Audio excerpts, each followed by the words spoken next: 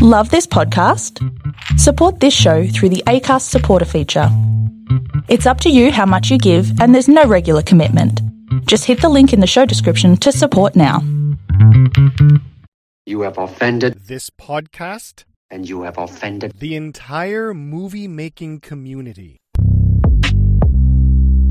Nothing a double. This knife cuts this ball in half. You have found it. This is You Have Offended This Podcast. We are the biggest, the baddest, and the best martial arts movie podcast kicking around these parts of the internet. My name is Mike McCarran, and with me, as always, is a man who whispers quietly to himself when he's confused about things, Chad Lindsay. How you doing, buddy? Yeah, it's just something I do. Keep that shit in your brainstem there, whispering around. That was distracting. I did not like that in this movie. It caught me off guard when it first happened, and then it just does it way too much. Well, that's the real problem with it, is it's okay to maybe drop in one or two little nuggets of exposition, but he is talking to himself a lot, and he's whispering, and it's very distracting. Yeah. And I don't know if that was like the choice when they were doing it, or at the end of the film, they're like, man, we've got a lot of moments where Chuck's on the screen contemplating and nothing's going on. Let's just have him whisper to himself as to what he is thinking. Because it's, anyway, it's a strange choice. But for me, this film, like overall, I probably was maybe 11 years old down at my friend David Harris's house. And in Canada, in, say, 83 or 84, when I would have seen this, we had that movie channel called the Star Channel. And yes, yeah. Not very many people had that kind of as a cable. Like in the U.S., they had, HBO, the home box office. But in Canada, we had First Choice, and we had the Star Channel. They had the Star Channel. And I used to go down there and hang and watch movies. And I actually walked in one day, and his dad was watching The Octagon, and it was the final scene. And I was like, oh, my God, what is this? What is this glorious fucking masterpiece, Mr. Harris? And I got to watch a little bit of the film, and then he told us to get out because we were screwing with his movie watching time. Of course. Which I can respect. As a grown man. Yeah, this, if you don't know by now, we're talking about Chuck Norris in The Octagon. This is the first ninja movie that was sort of an actual ninja movie thing. Ninja showed up a couple times before in other movies, but not in an actual, I guess, a main type of role or main adversarial role. So this was the first of the ninja craze of the 80s movies. And the whisper thing, the director, Eric Carson, said that he heard this technique used in music. It was called Echoplex, and it has that resonant repeating and then fading away type of effect of the voice. And he thought that it sounded like thoughts kind of fading away as you thought about them in your brain. And that's why he used it as Chuck's sort of internal voice here. But man, it gets distracting. Yeah, it really does. And I'm like a huge, huge, huge Chuck Norris fan. This is not one of my top Chuck Norris films. It's kind of got that story structure. Like, this came out in 1980, so in a lot of ways, this has got all the vibes of the 70s films. It's not kind of in that 80s action film, where I really think that as far as action films goes, I think that the 80s perfected the action film. Yeah. In a lot of ways. And this movie kind of does when you compare it, let's just say, like, relatively speaking, the 80s films kind of got to the action a little bit quicker. The pacing was tighter, less exposition, a little bit more one-liners and whatnot. And this film, compared to some of those big 80s films and even Chuck's later films, the pacing's a little on the slow side, to be fair to this. It totally is, because it's, like you said, it's 1980, so it really is a 1970s film, and it has that 70s film pacing to it. Yeah. It's slow through the beginning. It really takes its time setting up the action. We don't get a fight for quite a while. And really, all the action is at the end. Yeah. Where he has to fight the ninjas and take out Kaio, whatever the guy's name is, and finish off his brother. All the rest of it is kind of set up and set up and set up and set up and set up. So there's a couple punches here and there, but it's really, it doesn't hold a candle to the 80s 10, 15-minute setup, action scene opening, and then every 10 minutes or so you're getting a fight or a gunfight or someone thrown off a building or something. Like, the 80s action movies really have that pacing down to keep your attention and is sort of the precursor to the whole, I need to be entertained the entire time. Like, well, yeah. And, let's be honest, our attention spans are getting shorter and shorter. And in some ways, I kind of miss my old attention span because we're just so distracted today. And I think that the movies are suffering as a result because they're streaming. So they're like, no, we gotta grab these mofos by the balls as soon as they hit there, so they don't hit that back button. Because people are now actively looking for the out. If you're watching a movie on streaming, you're actively looking in that first 10, 15 minutes. Is this something I want to watch because you can hit back, as opposed to when we were kids in the 80s, we went down to the video store, spent an hour and a half picking out the perfect video, and then you brought it home, and whether it was dog shit or not, you basically watched the whole thing because you already rented it. You don't have another choice. No, you're already committed. Yeah, you're into it at that point where, today I think movies are suffering a little bit, some of them, because they're really trying to jam it all in and front load it. Where I really do believe the 80s really perfected that action film. If you look at a film like Predator, which I consider a perfect film, or even RoboCop, another one that I would consider a perfect film. Die Hard, I put in that camp as well. Yeah. They do a really good job at balancing the storytelling with the action, and this one just takes a while to get into, and it's got a couple of meandering points. It's like, hey, let's put a sexy girl whose car broke down, and you're just like, yeah, okay, look, that's fine if he wants to hook up with chicks, like, do it on your own time, Chuck. Like, I'm here to watch feet. Want to see some ass kicked in the air and some blood. Yeah. I want to see asses getting kicked, not slapped with your manly hands. So, it is what it is. But I had fun going back. But just to reiterate, it's not one of my favorite films. It's a little slow to get started. It's like starting a cold chainsaw for me. Yeah, true enough. All right, brother, let's get into this. As always, we would like to thank our patrons, Mike and Mike. Thank you so much for being patrons. You guys rule. If you would like to be a patron, please go to patreon.com/youhaveoffendedthispodcast. Check out the levels of support there. We have ways you can support us starting at just $5 a month, and that gets you full access to the entire podcast on Sunday ahead of everybody else. You don't have to wait for the parts to come out Monday through Friday, and you also don't have to listen to this pitch to get your patronage here. If you don't want the recurring bill from Patreon, you can go to our home base on the internet, which is offendedpodcast.com. You can go there, buy a piece of merch, buy something. You can support the podcast that way, and that helps us keep us running over here. Please follow us on social media. On Twitter, we are at YHOTP. On Instagram, Facebook, YouTube, and TikTok, we are You Have Offended This Podcast. You can follow us there, and that'll let you keep up on what we're doing, what's coming up in the lineup, things coming up for next season. And you can contact us there and get in touch by letting us know what movies you'd like to see come up in upcoming seasons or actors, actresses you like, anything like that. We would love to hear from you.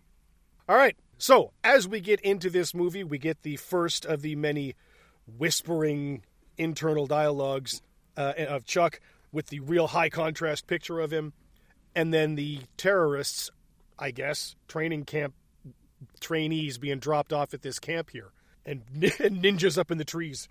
Yeah, like ninjas in the trees with no leaves, backlit by the pure white sky, wearing their black uniforms. Again, not camouflaged. Ninjas in this film.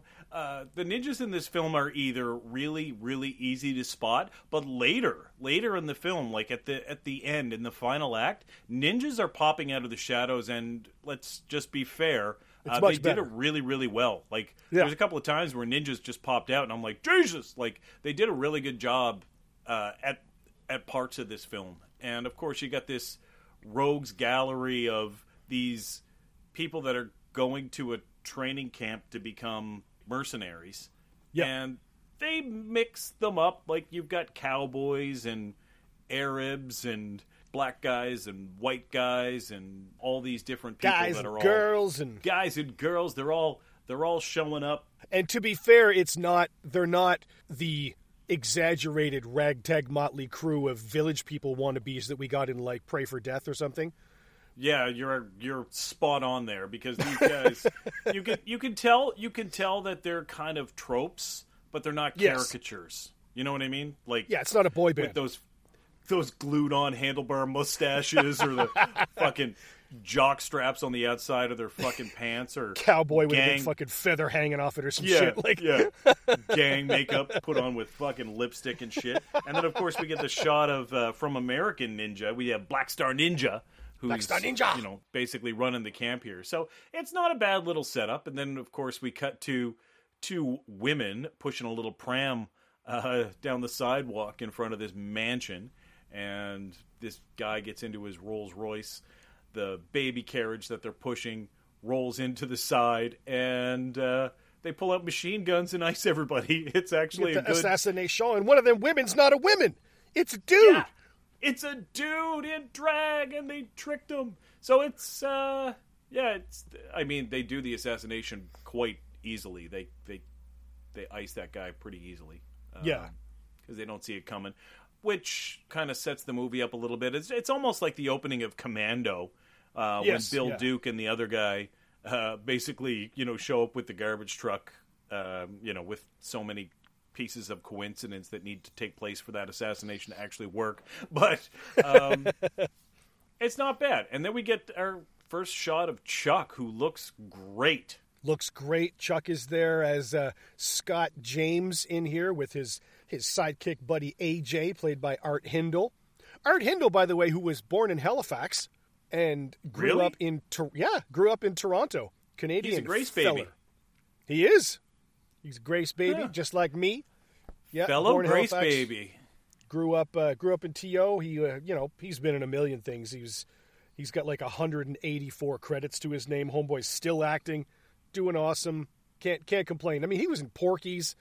We mentioned Millennium in one of the last podcasts. He was in a couple episodes of that in '99. Nice. Yeah, doing awesome. So, hooray for Art Hindle. He's in here as AJ.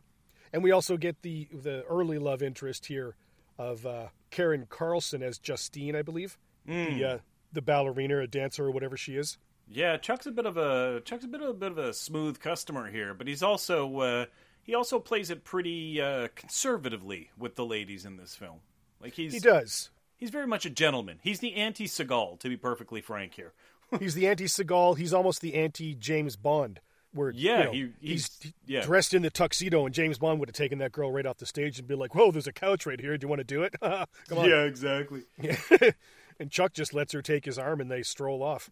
So they stroll off, and he's nice. Actually, I really love Chuck Norris. Like, I love him as an actor, but I love him as a man. I mentioned a few previous podcasts that, in high school I read his autobiography and really got a good glimpse into who he is as a person and what he's done in his life with the military and his martial arts training. Like, I just really, really respect the guy a lot. Yeah, he's a cool guy. And I'm sure that part of that anti-James Bond thing was probably him. Oh, I would say. Influencing the character and being like, no, I'm not going to have sex with like 3 different girls in one film. Like, that's stupid. Oh, yeah. And it would go against him. He's a good guy and a martial artist, and that's his role. So we do get the cut there to Tadashi Yamashita. He's playing Sakura here, who we find out later in the film is Chuck's sort of half-brother. Yeah. And he says to his sort of number 2, go kill the family. And we don't know at this point who the family is. But people are now being sent off to kill somebody's family somewhere in horrific detail. And then we cut back to Chuck and Justine here having a chat at the restaurant post-dance recital. Yeah, and Chuck, she's drinking a margarita, and Chuck's not drinking at all. And several times throughout the film, he says he doesn't drink alcohol. Yeah. That's his, like, a lot of his own personality kind of filters down into most of the characters that he plays. Yes. But he looks cool, man. His mustache is on point. On fleek. His mustache. On fleek, as they said back in 2012 or whatever year that phrase was popular. Came out. But we get more of the whisper thing here as he comes in. Somebody's in here. I don't know what's going on. Yeah. Why are they? Who's talking to Yeah. me? He's totally whispering. He's like, somebody's here. It's bizarre. It is bizarre. The girl, Justine, gets killed here, and Chuck takes out a couple of ninjas. He had 3 or 4 of them. He's just laying the pain down on these guys. But it's dark in this apartment. You can't see. Yeah, it's difficult to see the action, but Chuck kind of manhandles her a little bit because as soon as the ninjas pop out, he pushes her down to the floor and just says, "Stay there," right? Like he's trying to, which is smart. And it's when she gets up and runs away, she actually gets stabbed. And Chuck's wrestling around with the ninjas. It's all right. It's not, honestly, it looks a little bit more of what like a realistic tussle would be like, because it's not super clean and whatnot. Like it's a little dirty, but the best part of it is when a ninja's kind of choking Chuck, he pushes him back and does a hop and side kick and kicks the ninjas through these garden doors. And it looks, I think he might have just actually kicked them through the garden doors. I think he probably did, because the stunt team is basically his brother and his brother and Richard Norton and a couple of guys that are just Chuck's boys who will just fucking do anything for him. So a lot of the time they would just put a chest plate on and say, "Just kick me," and they'd go flying.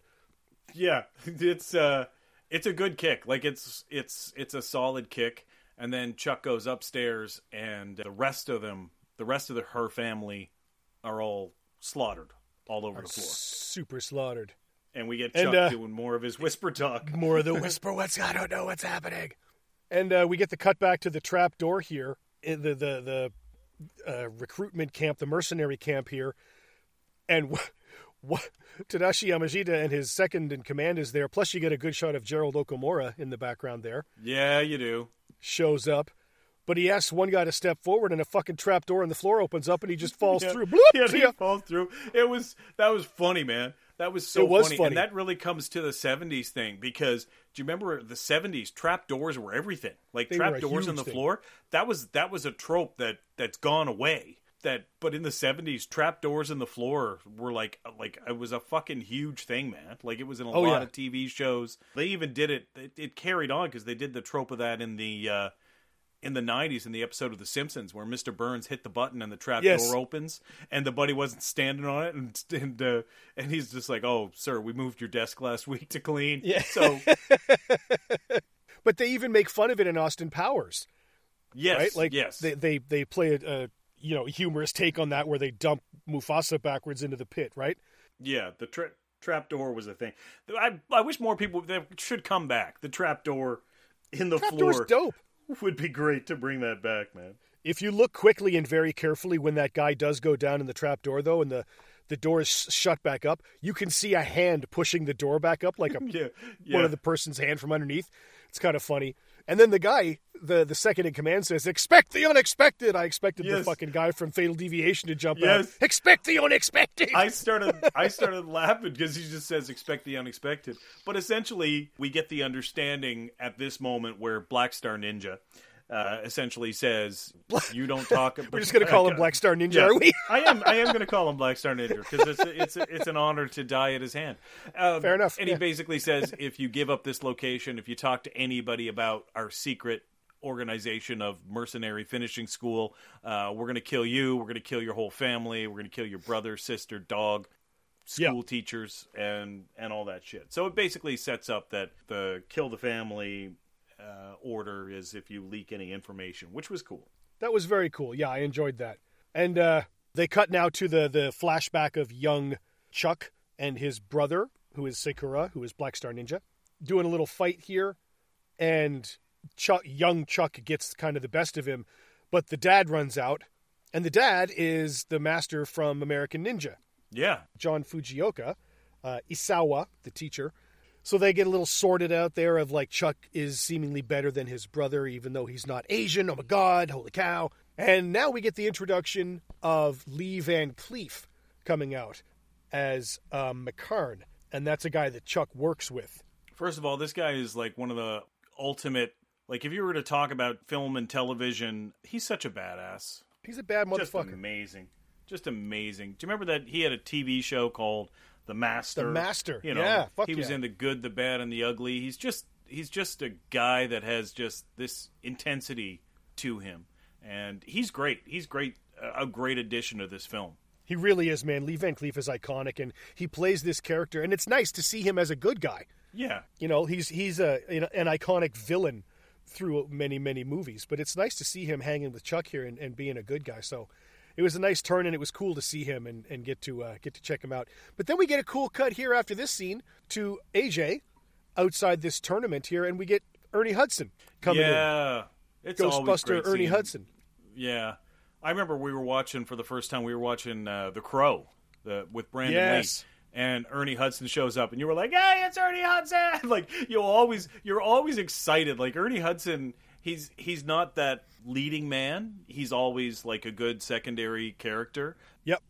But every time you see him, you're really happy. You're really excited. You're like, "Oh my God, it's Ernie Hudson!" It's pretty great.